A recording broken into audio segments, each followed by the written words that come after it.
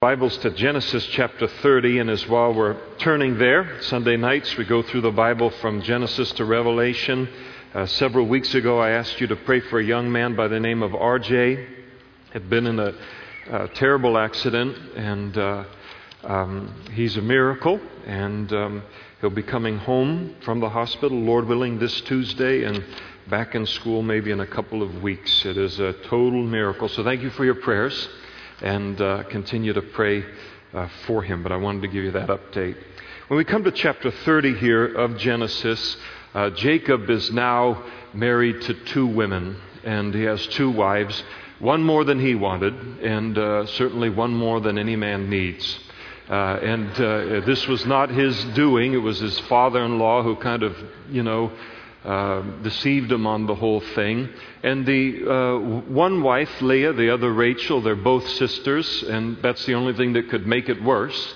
It's got all of the worst ingredients to it, but God's got the grace for these situations, and He's going to be unbelievable on how He's going to turn this thing around and work it together for good, not only for them, but for all of the human population ever. So Leah, the oldest that he married first, she is very, very fertile, and she has, in chapter 29, given birth through Jacob to 4 sons already: Reuben, Simeon, Levi, and Judah. And so now we continue the account with that background, chapter 30, verse 1. Now when Rachel, who is the other wife, saw that she bore Jacob no children, she envied her sister and said to Jacob, "Give me children, or else I'm going to die, or else I die." So the motivation behind all of this is she has a desire to have children. And in those days, with kind of a superstition about things, children were viewed as a gift from the Lord, which is absolutely true, but that if a woman was infertile, could not conceive and bear a child, she was viewed as being maybe a sinner or under God's judgment or something like that. So it reflected poorly upon her, and they took it personally in their relationship with God. Never do that. Never, ever, ever do that. Come to a conclusion about God's love for us on the basis of some circumstance. Here's the basis of our knowledge for God's love for us: the cross of Calvary. God demonstrated His love toward us. While we were yet sinners, Christ died for the ungodly. That never changes. Those circumstances change in life. Now, she is asking her husband, really demanding of him, that he give her a child. So he either esteems him very highly, or her expectations are unrealistic. But she does so out of an envy for her sister. Her sister has borne Jacob now 4 sons, and so she demands out of that envy and wants children also. Envy in the heart of a wife makes for a very, very miserable home. So here she is. She demands this of Jacob and makes the threat, or else, I'm going to die. Now she's asking Jacob to do something that is not in his power to do. That's always going to create a problem in a marriage. When I demand of the other spouse what I can only ask of God in prayer, and a husband is not God and a wife is not God in a marriage, and there are certain things that we can expect from one another biblically, but we cannot expect the other person to be God in our lives and to give us what only God can give us, which Jacob's going to let her know about in just a moment. I think that women need to be especially careful in this particular area. Jacob's going to get really upset over this. He's going to get angry in a way that he shouldn't, but it happens when a wife does this kind of thing to her husband. She is basically saying to him, if you don't give me children, then I'm going to be miserable in this marriage. And in a godly husband, we are commanded to nourish and to cherish our wives. We're commanded to love them and take care of them. And that's a command that's given to a husband. And a husband that takes those commands seriously, the satisfaction of his wife, that she would be contented, is a tremendous reward to him. He wants her to be that way. He works hard for her to be that way. And if he gets the feeling that I'm doing everything I physically can to bless you, to be a good husband to you, to provide for you, but you are always one impossible thing away from being happy in life, that can tweak a husband. Because he just looks at it and says, it's always got to be this thing or one more thing or a bigger and better this thing, or I'm not going to be content. And what he can do is lose his temper, as she does here, which we shouldn't do. Or worse, what a husband will do is say, she will never be satisfied. He will give up in attempting to do that, not only in the areas that she's demanding, but in other areas, and sometimes even distance from in the marriage relationship.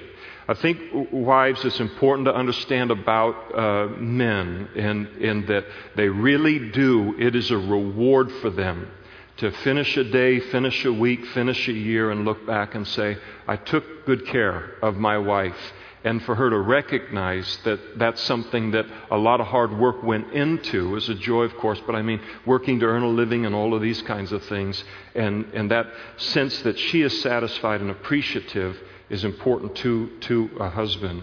But he gets very upset over this, and his anger was aroused. It's a threat. It's not just a demand, but it's a demand with a threat. And his anger was aroused against Rachel. Rachel's the one he loves. And he said, am I in the place of God, who has withheld from you the fruit of the womb? You're asking something of me that you can only ask of God here. God has done this. Now, remember earlier Isaac and Rebekah, Jacob's father and his mother, when she was unable to conceive for 20 years in all, and that was troublesome to her. Isaac took the high road on it. He's the model, not Jacob here in this situation. And he, the Bible says, prayed for Rebekah and in her situation, and the Lord answered his prayer, and then she did conceive. Rachel is ultimately going to conceive in this story. So she takes this kind of rebuke now from her husband, and she comes up with another plan here for having children. And so she said, here is my maid Bilhah, go into her, and she will bear a child on my knees, that I also may have children by her. Now, the legal custom of the day in those days is a wife could take her maidservant, could present the maidservant to her husband in order that he would conceive with her. And then as the child would come forth from the maidservant at birth, the child would be delivered to the wife. And then the husband would declare, related to the child, you are my son, you are my daughter. And that child was then adopted and viewed as the actual child of the wife. And so she would claim the child for her own. And this is what she's doing according to the custom of the day. And so then she gave him Bilhah, her maid, as wife. Jacob went into her. Bilhah conceived, bore a son, and then Rachel said, God has judged my case. He has also heard my voice, gave me a son, and therefore she called his name Dan. And all these boys are going to be named after the circumstances, kind of unpleasant circumstances surrounding this marriage and surrounding this family. The word Dan means judging.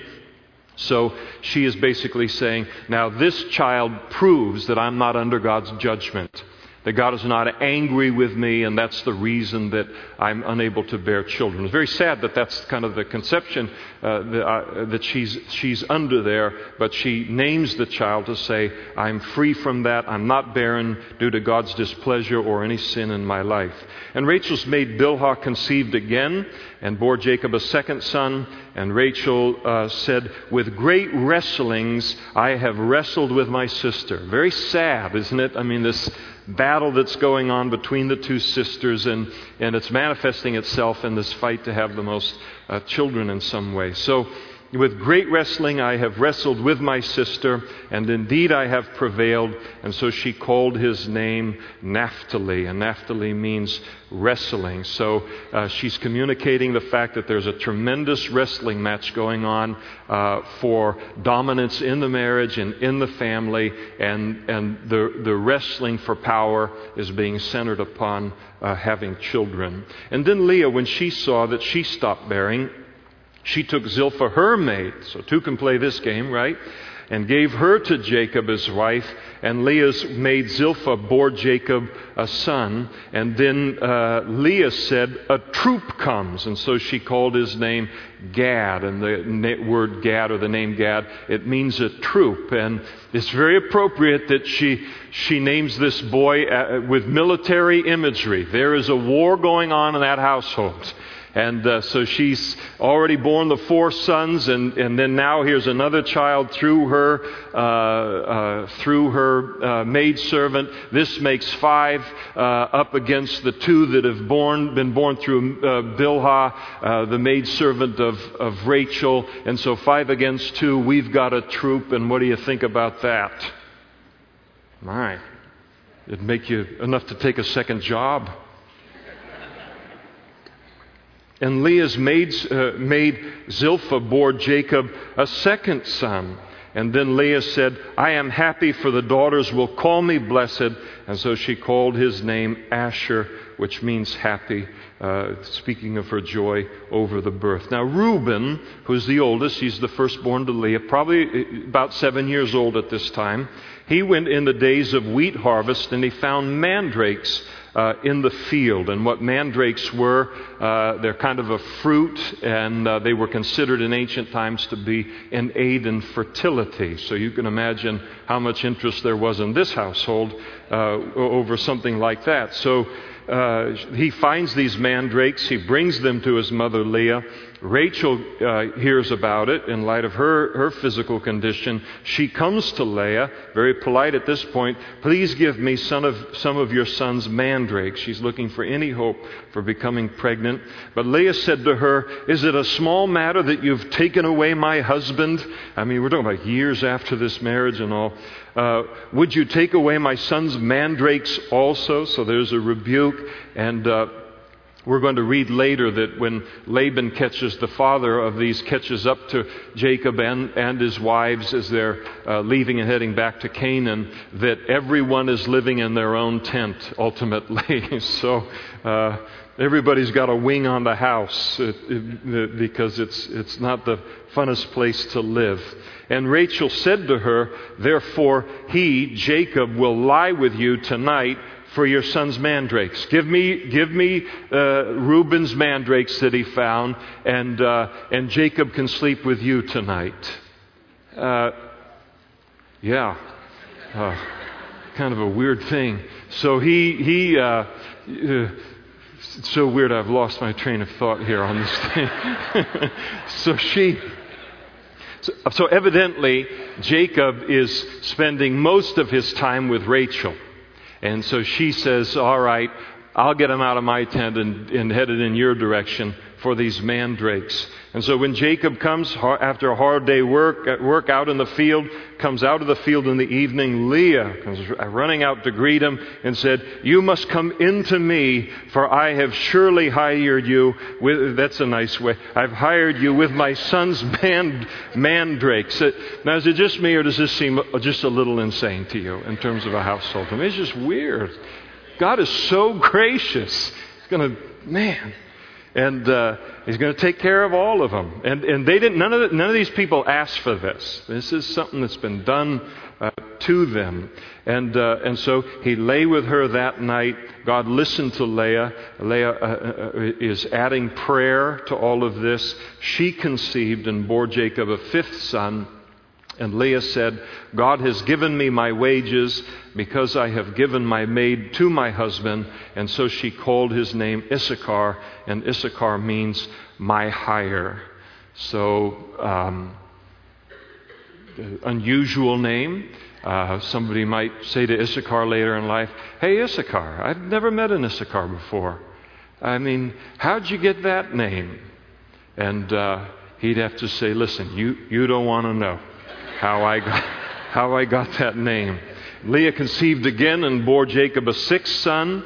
So Leah is fully responsible for 6 of the 12 patriarchs, the tribes, heads of the tribes of Israel, 12 tribes of Israel. She bears him a 6th son. Leah said, God has endowed me with a good endowment. Now my husband will dwell with me because I have borne him 6 sons. And so she called his name Zebulun, which means dwelling. So again, he seems to be spending most nights with Rachel, and she is hoping that this 6th son will cause a change in his heart, and he will begin to spend more time with her. And afterwards, she bore a daughter and called her name Dinah. And we need to know that Dinah is a daughter of Leah. A couple of chapters that'll be important for us to understand. Then God remembered Rachel. God listened to her. So Rachel is praying in all of this now, and he opens up her womb. She conceived and bore a son and said, God has taken away my reproach. So she's saying, now this just makes it clear to everyone that God isn't mad at me. Isn't it terrible to live life like because of this and think God is mad at me because of this circumstance? It has nothing to do with that at all. I hope none of us are thinking God is mad at us over some physical circumstance tonight that's completely in God's control and not ours. And so she finally has a burden lifted from her that is self-imposed. God has never put it on her. And so she called his name Joseph and said, the Lord will add to me another son. And so Joseph means adding, he shall add. And so she names Joseph with the name, that his name becomes a prayer, that God will then add another son after Joseph, that God isn't done giving her sons, that she'll be able to have other sons as well. Now one of the reasons for this whole section of Scripture is to give us insight into a kind of a halfway miserable, I'm sure it has its joyous aspects to it too, but a halfway miserable situation that has been produced by the decision-making and the manipulation of a father and a father-in-law that they're in the middle of. But in the kind of situation God is going to overrule in all of their lives and really make it a blessing to them, and as I said, the whole world. But it helps us to understand the origin of the 12 tribes of Israel. There's going to be another son born to Rachel a little bit later. His name's going to be Benjamin. That will complete the 12. And so you wonder, where did the 12 tribes of Israel come from? And Jacob's name is later going to be changed to Israel. When we talk about the 12 tribes of Israel, we're talking about the 12 tribes of the land of Israel, the Jews, but we're also talking about the 12 sons of Jacob. Jacob had 12 sons, and here's who they were born to and how they came into existence. And God said, and it came to pass, verse 25, when Rachel had borne Joseph, that Jacob said to Laban, his father-in-law, please send me away that I may go to my own place and to my own country. He has been serving his father-in-law for at least 14 years. He wants to go back to Canaan, and he asks for his father-in-law's permission, but more he's asking that he would be sent off with his father-in-law's blessing. And that's what he's asking for. Give me my wives and my children for whom I have served you, and let me go, for you know both my service which I have done for you. It's been a fair and square. It's been good. It's been great for you. It's been great for me, but it's time for me to go home. And Laban said to him, please stay, if I have found favor in your eyes, for I have learned by experience that the Lord has blessed me for your sake. So here is Laban, very, very smart man. He is just a terrible human being, but he's very, very smart. And he realizes that he has in his son-in-law not only a hard worker, not only a very, very conscientious man, but he has a son-in-law who, on top of all of that, is enjoying God's supernatural blessing upon his life. And so he doesn't want to let this guy go. So notice what he does. This is what you want to hear from your boss. Verse 28, name me your wages and I'll give it. Now that's going into a negotiation pretty weak, wouldn't you say? Nobody comes in their opening sentence, name your wages, I'll give it to you. But that's what he does. That's how valuable his son-in-law Jacob is to him in this situation. Clearly, he does not want to lose this man. So Jacob said to him, you know how I have served you, and how your livestock has been with me. I've looked after all of your flocks. For what you had before I came was little, and it has increased to a great amount. And the Lord has blessed you since my coming, and now when shall I provide for my own house? I've worked hard for you for 14 years. Your flocks have gotten bigger and bigger and bigger, but you've never given me my own stake to start to raise my own family and family wealth and all. He's married the 2 daughters, but Laban has other sons. When Laban dies, the bulk of the wealth is going to go to the oldest son. Jacob's just looking at things and saying, listen, I'm not getting any younger. I've got to have something that takes care of my own family. I can't be dependent upon you. And so it's not a matter of wages. And so Laban said to him, what shall I give you? And Jacob responds now to the offer, and he said, you shall not give me anything. Jacob doesn't want to ever be known. It's part of a very beautiful character in him. He doesn't want to be known as being made by anybody else. He wants his life to be a product of who he is, what he is, his hard work, these kinds of things. I'm not asking you to give me anything, Laban. He said, I will do this. If you will do this one thing for me, I will again feed and keep your flocks. Let me pass through all of your flock today, removing from there all of the speckled and spotted sheep and all of the brown ones among the lambs and the spotted and speckled among the goats. These shall be my wages. And so my righteousness will answer for me in time to come when the subject of my wages comes before you. Every one that is not spotted and speckled and spotted among the goats and brown among the lambs will be considered stolen if it is with me. And so this is what he proposes, kind of is the agreement on things. He proposes, I'm going to go through your entire flock that you've got here. And all of the solid goats in color, all of the solid sheep in color, those are all yours. Now, in the goats and the sheep in the Middle Ages, in the Middle East there, that a solid color is the dominant gene.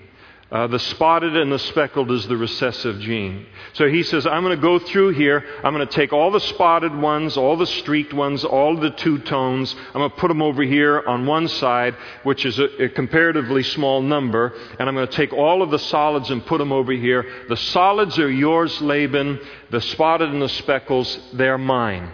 And I'll start my flock and start my stake here with this particular group. And we'll always know if I've stolen from you, because if you ever find a solid colored animal in my flock, then I've taken it from you. It was a very easy way to watch over the 2 flocks and to keep them divided. So this is the agreement that has been made on things.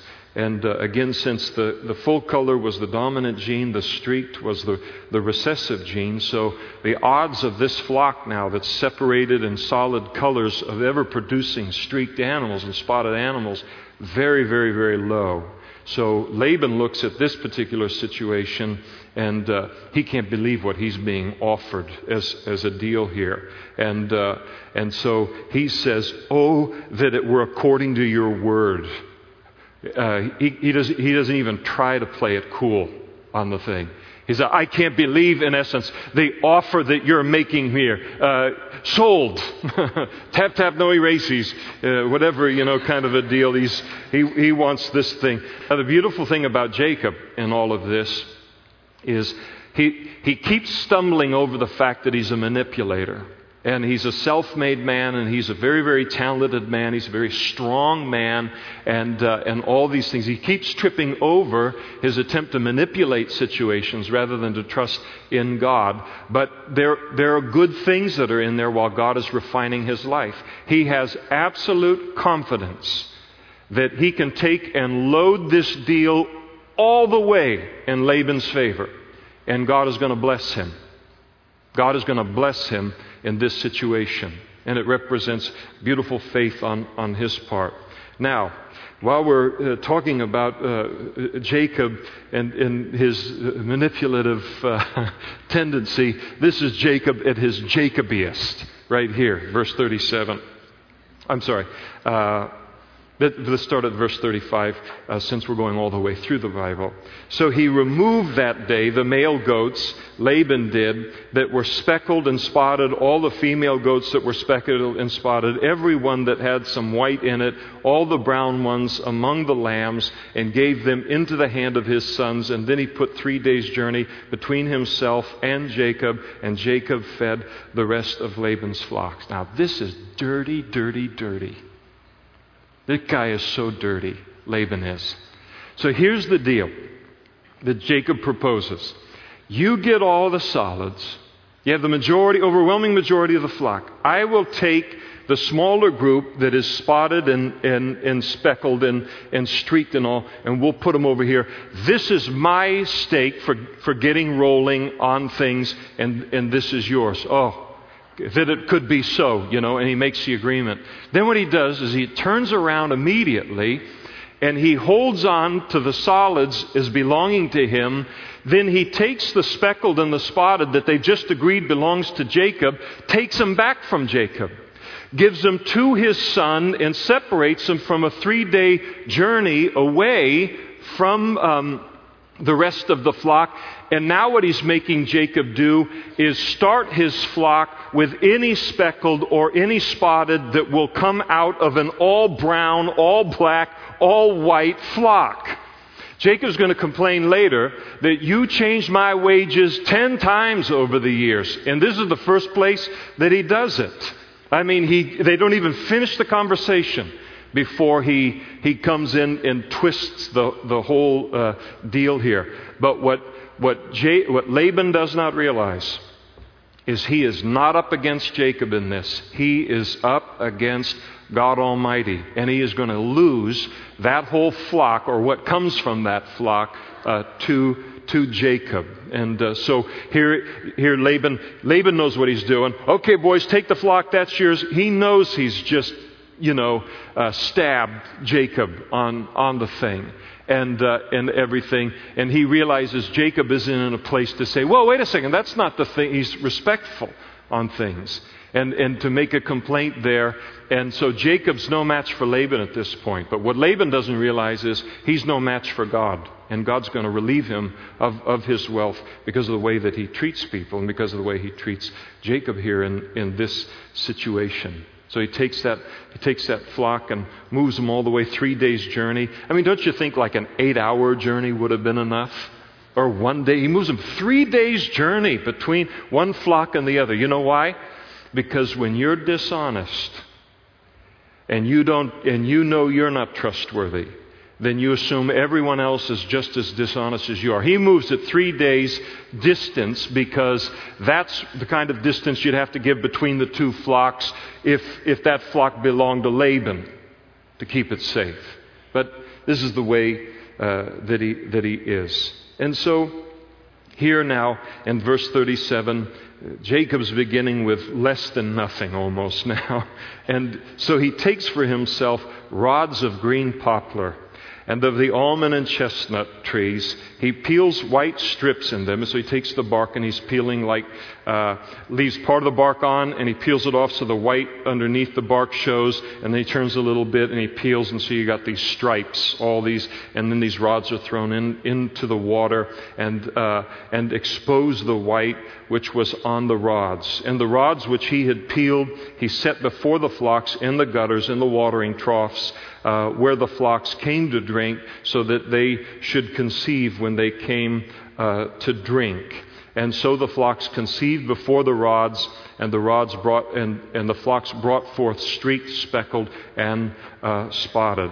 So he's doing it out of this kind of an old wives' tale superstition thing, where in his mind, if the animals will mate with one another around the troughs while they're looking at streaked sticks and that kind of thing, then whatever they're seeing while they're mating is then going to be imposed upon the animals.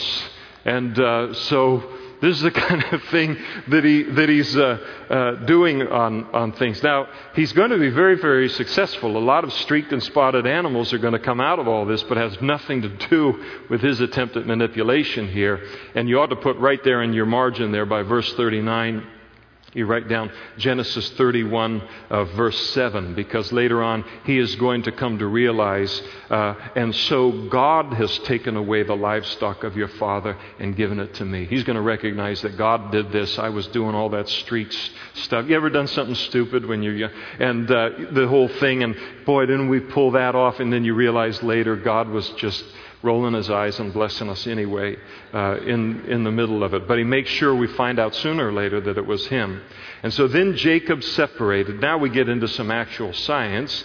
And Jacob separated the lambs and made the flocks face toward the streaked and all the brown in the flock of Laban, but he put his own flocks by themselves and did not put them with Laban's flock. And it came to pass, whenever the stronger livestock conceived, that Jacob placed the rods before the eyes of the livestock in the gutters, that they might conceive among the rods. But when the flocks were feeble, he did not put them in, and so the feebler were Laban's and the stronger were Jacob's. And so he's still got a little bit of magic he's trying to do here in the thing. But one thing he is starting to use is some natural selection. So he's taking his flock, the spotted and the streaked and all, and that are being born. And they're being born because God is having them born that way, as God's going to reveal to him a little bit later.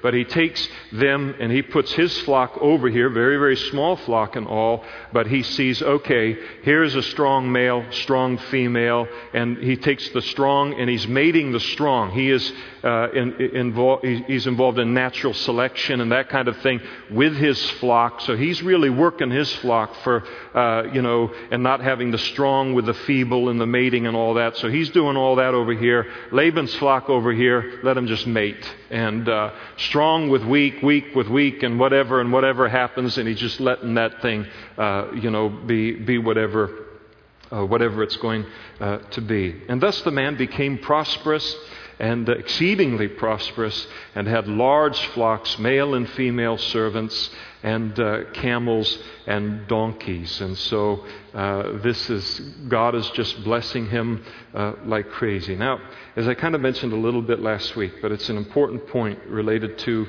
this whole season in their life. Jacob, Leah, and Rachel have been dealt a very, very bad hand by Laban. I mean, he has just done them wrong every way that he knows how to do them wrong. But God is overruling all of it every step of the way. Every step of the way, God just pours his favor out on their three lives. He has watched what has happened to them. He knows what's going on and all, and he just keeps pouring blessings out on their life personally, to say nothing of what they don't even know yet, and that is that they have produced 11 so far of the 12 that are going to be the heads of the 12 tribes of Israel and impact all of human history through them.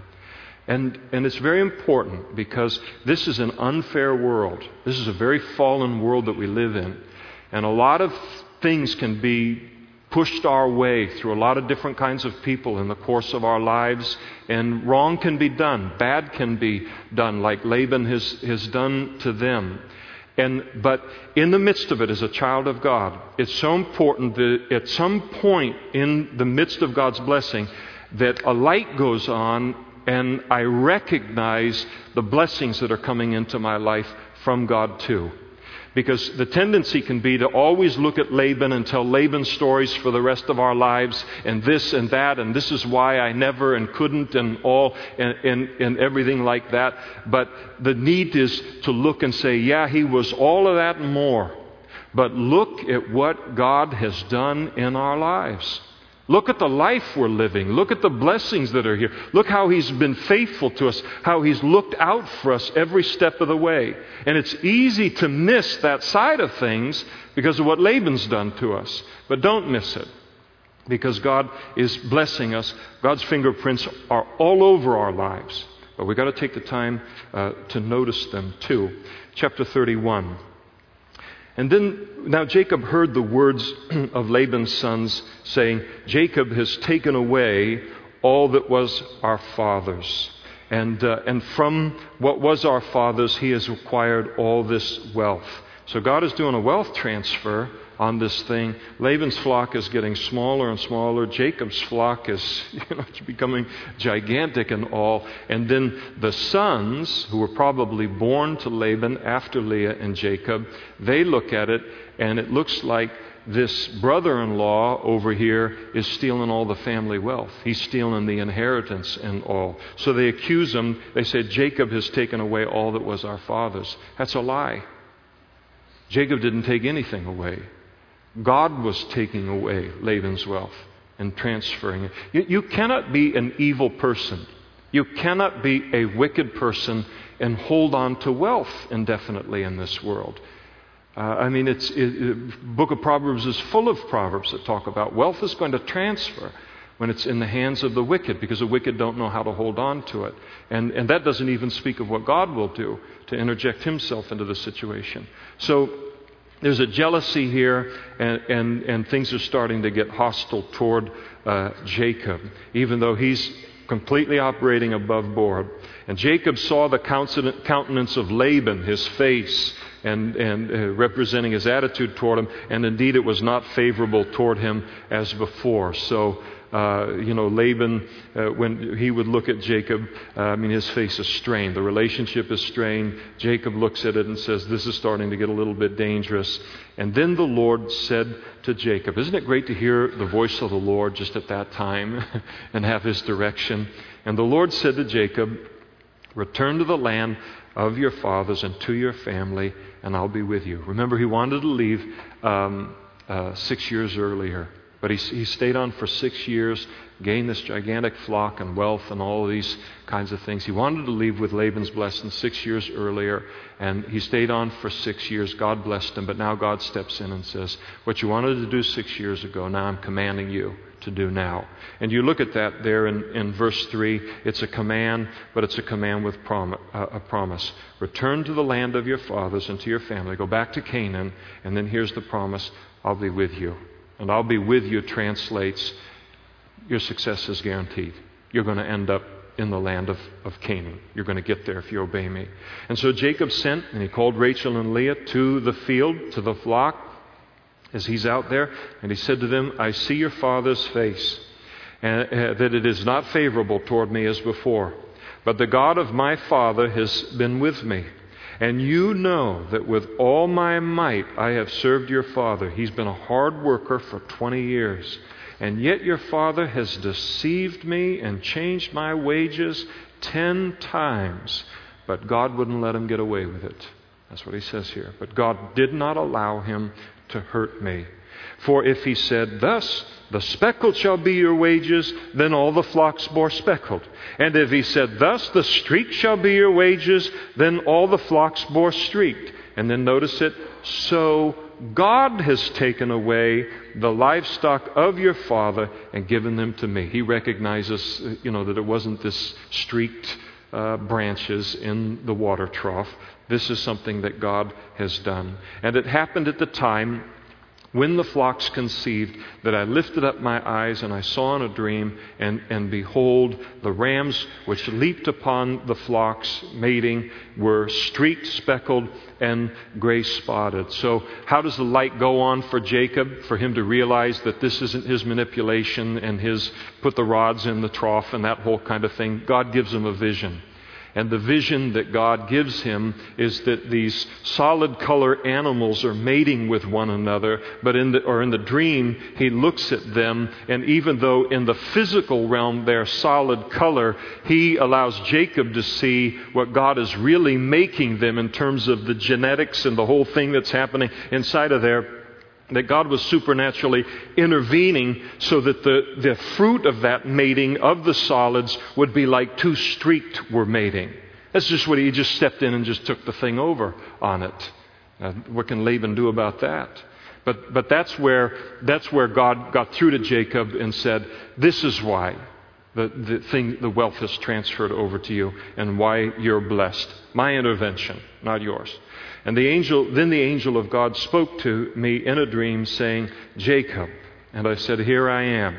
And he said, lift up your eyes now and see all the rams which leap on the flocks are streaked and speckled and gray spotted, for I have seen all that Laban is doing to you. Not for you, but to you. I've seen it all, and I'm taking care of it. I'm defending you. I am the God of Bethel, where you anointed the pillar and where you made a vow to me. Now arise, get out of this land, and return to the land of your family. And he comes to Jacob, and it's beautiful. He comes to Jacob as the God of Bethel. And it was in Bethel, when Jacob was fleeing home, because Esau was going to kill him, wanted to, 20 years earlier, God came to him and met with him in Bethel. God doesn't come to Jacob at this point, I am the God of Abraham and Isaac, your fathers. He said, I am the God of Bethel. I'm the God that met with you 20 years ago and began a personal relationship with you 20 years ago. And now I am going to continue to develop that personal relationship with you. So he's coming to him as a personal God kind of thing. Now listen to me. I made a promise to you there. You're going to be a blessing to the whole world. Your descendants are going to be innumerable. All of this kind of thing. We've done the flock deal. Got you your family. Got the 12 patriarchs. At least 11 out of the 12. We're rolling on that. Now it's time to move on with the rest of my plan for your life. And so let's go ahead and clear out. And then Rachel and Leah answered and said to him, as he told him the story and the proposal to leave, said, is there any portion or inheritance for us in our father's house? Why should we stay? Are we not considered strangers by him? For he has sold us and also completely consumed our money. They recognize that he's been abusive and he's essentially been a thief in taking any and all wealth to himself. At the expense not only of attempted to anyway, at the expense of Jacob, but also of his 2 daughters and grandchildren. For all these riches which God has taken from our father are really ours and our father's. Now then, whatever God has said to you, do it. That's about the best counsel you can ever give anyone in the whole world, huh? But it is especially valuable when a godly man, or one that's trying to be and trying to obey God in a very difficult circumstance, making a very major decision in the family, hears it from his wife. Whatever God has told you to do, you go ahead and you do that. Those are the things that men think about on their deathbed when they count up their blessings in terms of who God has given them in a wife. And so beautiful there as they encourage him in the will of God. And then Jacob rose and set his sons and his wives on camels, and he carried away all his livestock and all his possessions which he had gained, his acquired livestock which he had gained in Padan Aram, to go to his father Isaac in the land of Canaan. Now Laban had gone to shear his sheep, so he's away while Jacob is kind of leaving. And Jacob, he's still being a sneak. But he's growing. He's going to get there. But he obviously doesn't like confrontation. He's sharp, he's strong, he's just an amazing guy in so many ways, but he clearly does not like conflict and dealing with certain things face to face. And so he's going to take off while Laban's away. And Rachel had stolen as they were leaving. Now Rachel had stolen the household idols that were her father's. So she steals the family gods on things. Now, I don't personally believe that Rachel stole the family gods or the family idols because she had a desire to worship those idols or those gods. I think that in those days, the family idols or the family gods would be passed on to the oldest son as a part of him having spiritual oversight of the family. Even in pagan tradition, it was there.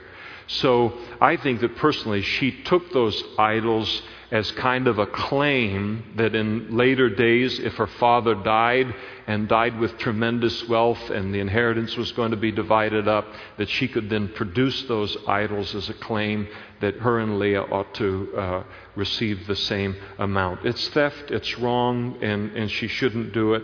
And clearly at this point, this is not a deeply spiritual family. But I don't get the sense that she was actively worshiping these gods. And Jacob stole away unknown to Laban the Syrian, and that he did not tell him that he intended to flee. And so he fled. Any of you like that? I hate conflict. I just hate it. And I'll do it. I have to do it in times. But I dislike it very much. I do like to just slip off into the night. And so I understand this exactly. I've had to learn to talk to people face to face about issues. So he stole away and did not tell him that he intended to flee. And so he fled with all that he had. He arose and crossed the river and headed toward the mountains of Gilead. And Laban was told on the third day, so they've been traveling away for 3 days. Jacob now finds out, Laban does, that Jacob has fled. So now he's got to catch up. Jacob's got a 3-day head start on him. But where is Laban? Laban may be 3 days journey away with the other flock, his flock now tending it and everything. So he gets news of this. And then he took his brethren with him, pursued Jacob for 7 days' journey, overtook him in the mountains of Gilead. But God had come to Laban the Syrian in a dream by night. And it seems like just the night before he gets to Jacob. And God said to him this: "Be careful that you do not speak to Jacob, neither good nor bad. Not only do you not raise any physical violence against him, not only do you not do anything to him, I don't even want you to look cross-eyed at him. I don't want you to talk cross-eyed at him. I want you on your best behavior when you catch up to him." And so Laban overtook Jacob. Now Jacob had pitched his tent in the mountains, and Laban with his brethren pitched in the mountains of Gilead. And Laban said to Jacob, "What have you done that you've stolen away unknown to me and carried away my daughters like captives, taken with the sword?" So why did you leave without letting me kiss my daughters goodbye, kiss the little grandchildren and everything like that? And so he is... What do you say about a guy like this? I mean, it's the old phony hurt father routine. I mean, the whole pull out every guilt trick in the bag kind of a deal and everything. He's just upset that all of his wealth has walked away. He didn't want to kiss anybody goodbye, and he, in fact, he had come to do them harm. And as we're going to, and that's why God warned him not to do harm. He said, "Oh, good, I caught up with you. It was worth every bit of the 7 days to get the little kisses that I needed and to bless you as you head off." God said, "Yeah, I know what you're up to, Buckaroo, and you better not do anything to him." And that's the deal. But he's going to lay this whole schmooze thing on and the guilt trip and everything on the family. You've carried away. Why do you flee away secretly? Why do I flee away secretly? Because you're Laban. That's why. And for 20 years you've been nothing but Laban. And steal away from me and not tell me, for I might have sent you away with joy and songs, with timbrels and harp and a knife in your back. And you didn't allow me to kiss my sons and my daughters. And now you've done foolishly in doing so. It is in my power to do you harm. But the God of your father spoke to me last night, saying, beware that you speak to Jacob neither good nor bad. And now you have surely gone because you greatly long for your father's house. But then he declares his final accusation. But why did you steal my gods? Isn't that sad when you can have your gods stolen?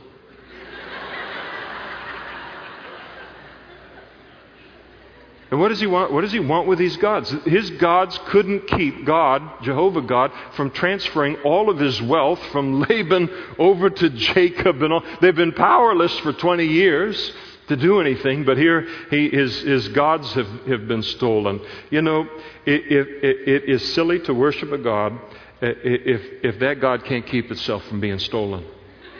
That's just illogical, isn't it? Well, that's what he's doing. If you got to take care of your God, you got the wrong God. You got to have a God that's going to take care of us. But this is what he has. You stole my gods, you dirty rat. And so then Jacob answered and said to Laban, because I was afraid, for I said, perhaps you will take your daughters from me by force. That's why I fled in the night. But he addresses the first accusation and then the second accusation about being a thief. Now remember, in that day, and in a Middle Eastern culture, to accuse someone of being a thief, wow. Okay, those are fighting words to the death kind of words. So this is a very strong accusation. And he said, with whomever you find your gods, do not let him live. And obviously Jacob, as we see here in a moment, let's just read it then. In the presence of our brethren, identify whatever we've taken that's of yours, take it with you. And what Jacob didn't know is that Rachel had stolen the gods. So Laban went into whose tent first? Where does he expect to find it? To Jacob's tent, didn't he? Then he went into Leah's tent because she's probably the second most upset with him over that whole wedding thing. Boy, talk about holding a grudge. And then into the two maids' tents, but he didn't find them. And then he went out of Leah's tent. And the last place he expected to find it was in Rachel's tent, and that's where he went. And Rachel had taken the household idols, put them in the camel's saddle, and she's sitting on the camel with the gods underneath the camel's saddle, underneath them. And Laban searched all around the tent, all around her, until finally there's nothing left to search but the saddle and what would be under it. She said to her father, let it not displease my Lord. I cannot rise before you, for the manner of woman is with me. I'm in my cycle here and can't get up. And no father's going to go very far on that argument. And so he searched everything else but that, and he did not find the household idols. And then Jacob, now he's really upset.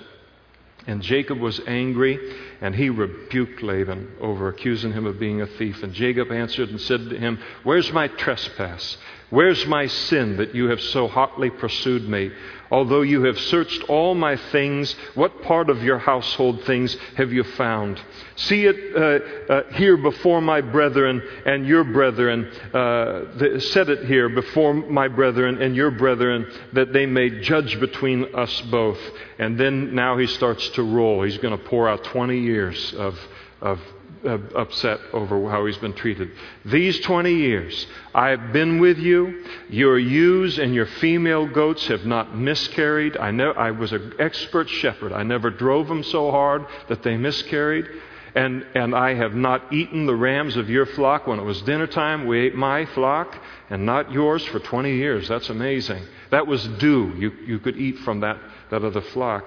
And that which was torn by beasts, I didn't bring to you. I bore the loss of it myself. You required it from my hand, whether stolen by day or stolen by night. Now later under the law of Moses, if something was eaten, stolen, or something was eaten legitimately by a wild beast of a flock that you were overseeing, legally, in the eyes of God, you didn't have to restore that animal because nobody can keep those things from happening. But here is Jacob. Whenever it did happen, he bore the loss. He replaced it with one from his own flock. And there I was. In the day the drought consumed me, and the frost by night, and my sleep departed from my eyes. I've served you through every hardship, and thus I have been in your house every day for 20 years.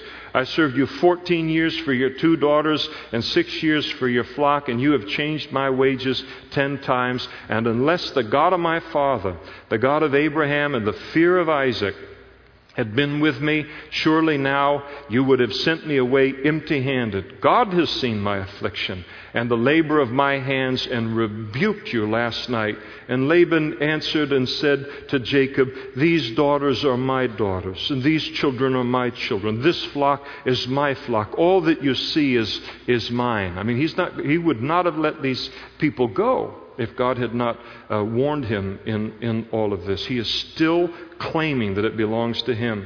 But what can I do this day to these my daughters, or to their children whom they have borne? And now therefore come, let us make a covenant, you and I, and let it be a witness between you and me. And so Jacob took a stone and set it up as a pillar. And Jacob said to his brethren, gather stones. And they took stones and made a heap, and they ate there on the heap. And Laban called this heap Jagar Shadutha, which is Aramaic for a heap of witness. Jacob doesn't call it in the Aramaic. He speaks in Hebrew and calls it Galid, which means the same thing, a heap of witness. And Laban said, this heap is a witness between you and me this day, and therefore its name is called Galid. Also Mizpah, because he said, may the Lord watch between you and me when we are absent from one another. So if you've ever been to a jewelry store and they have those Mizpah rings, where they kind of have like a design, and then they cut it kind of in half, and then the girl gets this one and the boy gets this one, and they have the Mizpah necklaces, and you put them together and it's one, and then you take them apart, and then they both go on their way, and there's that sense that I'm incomplete until I see him again or her again, and that kind of thing. And the idea of Mizpah, the covenant that's made here biblically, the idea is, may God watch over you while we're apart. And so the idea is, here, honey, here's this necklace and everything, and may the Lord watch over you while we're apart. In a technical sense, biblically, this is a very suspicious, distrustful thing. What Laban is saying is, you are such a dirty, untrustworthy, stinking rat. May the Lord watch over you when I can't watch over you. That you don't come and take advantage of me. And I mean, that was the feeling back and forth. Now, don't get rid of your Mizpah rings or necklaces or anything, but you ought to know, that much about it. So you can't be trusted, and so God keep a watch on you because you're trouble for everybody, kind of a deal. If you afflict my daughters, or if you take other wives besides my daughters, although no man is with us, see, God is a witness between you and me. And then Laban said to Jacob, here is this heap, and here is this pillar which I have placed between you and me. This heap is a witness, and this pillar is a witness, that I will not pass beyond this heap to you, and you will not pass beyond this heap and this pillar to me to do harm. And so it set a boundary between them. We can't cross into one another's territory to ever do one another harm. And the God of Abraham and the God of Nahor and the God of their father judge between us. Laban said, and Jacob swore not in the name of those, but he swore in the covenant by the fear of his father Isaac, and that's a reference to Jehovah. And then Jacob offered a sacrifice now to seal the covenant. He called his brethren to eat bread. They celebrated it with a meal, and they ate bread, and they stayed all night on the mountain. And early in the morning, Laban arose, and he got that kiss that he wanted. He kissed his sons and daughters, talking about his grandchildren and all too, and he blessed them. He pronounced this blessing upon them. You notice who he didn't kiss and bless. No kissing and no blessing for Jacob. It's a little strained. And then Laban departed and he returned to his place. All right. If the men will come forward.